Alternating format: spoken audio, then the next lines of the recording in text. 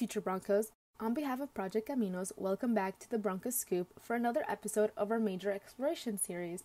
My name is Alejandra, and I am a senior here at Cal Poly Pomona, currently studying visual communication design, as well as a student assistant of Project Caminos. We are approaching the end of our series very soon. We are at academic college number 6 with a total of 8 colleges. We are thankful you stuck it out with us this far and hope you continue to tune in.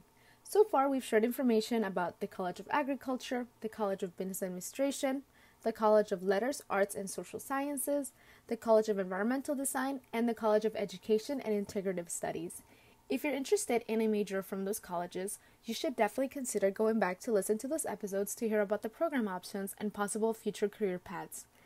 CUP's Hospitality Management program prides itself in shaping future hospitality leaders, and is one of the leading programs in the world that's consistently ranked among the best in the country.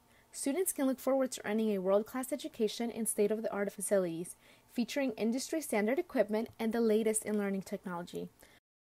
Unlike the other 7 academic colleges, this college is focused only on one major program, Hospitality Management.